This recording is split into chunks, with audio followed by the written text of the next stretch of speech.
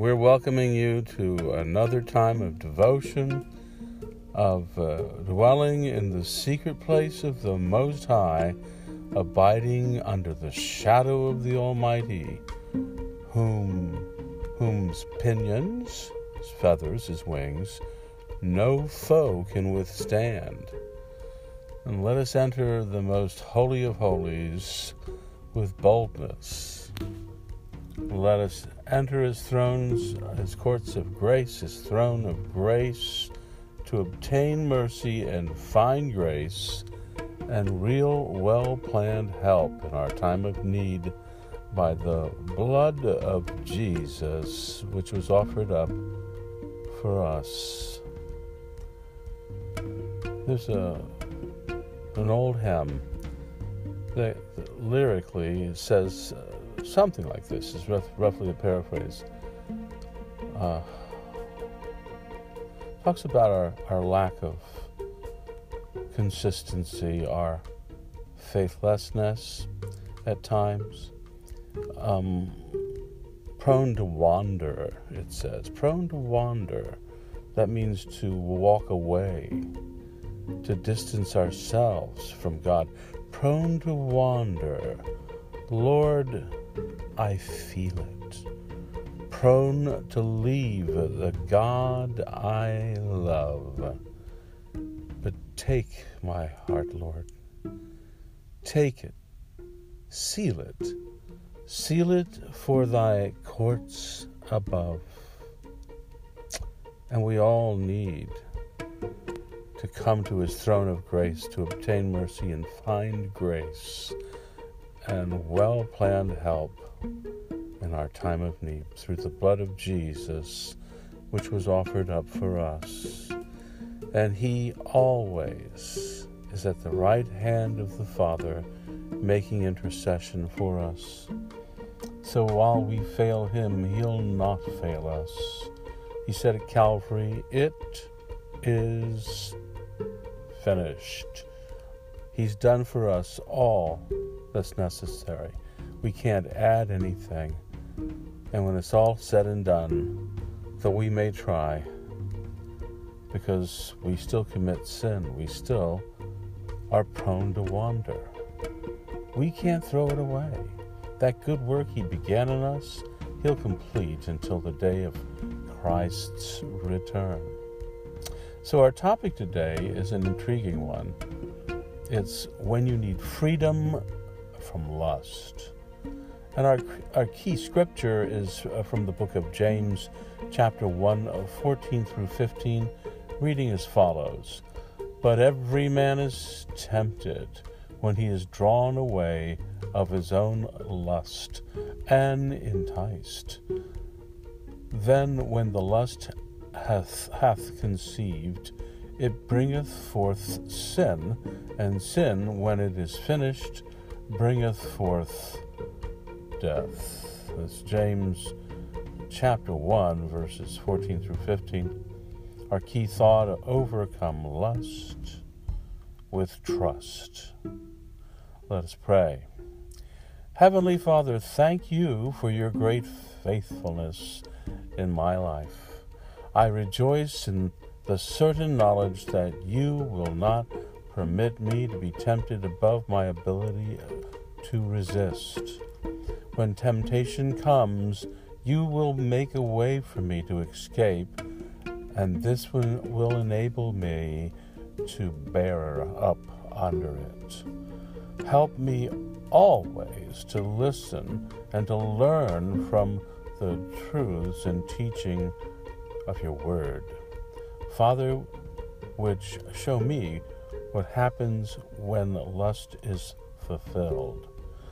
Because of these realities, with your help, I will always flee from lust. Lord, I choose to flee from lust because I know you will empower me to follow righteousness, faith, charity, love, and peace, shalom, with all who call on you out of a pure heart.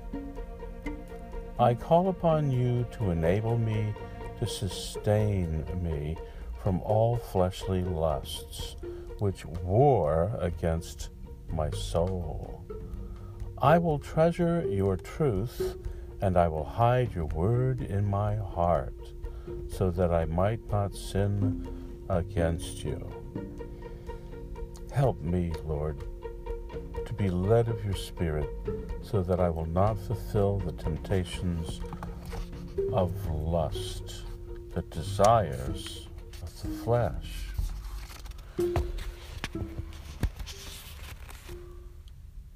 Through the power of your might, I will stand fast in the liberty Christ has given to me.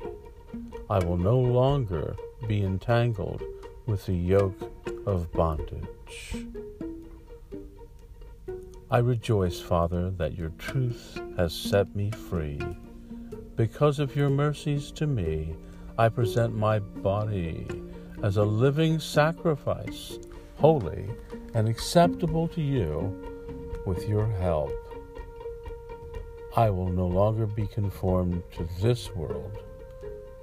Through the power of your word, I'm being transformed by the renewing of my mind. As I seek first your will, your kingdom, and your righteousness, I learn to put all lusts behind me.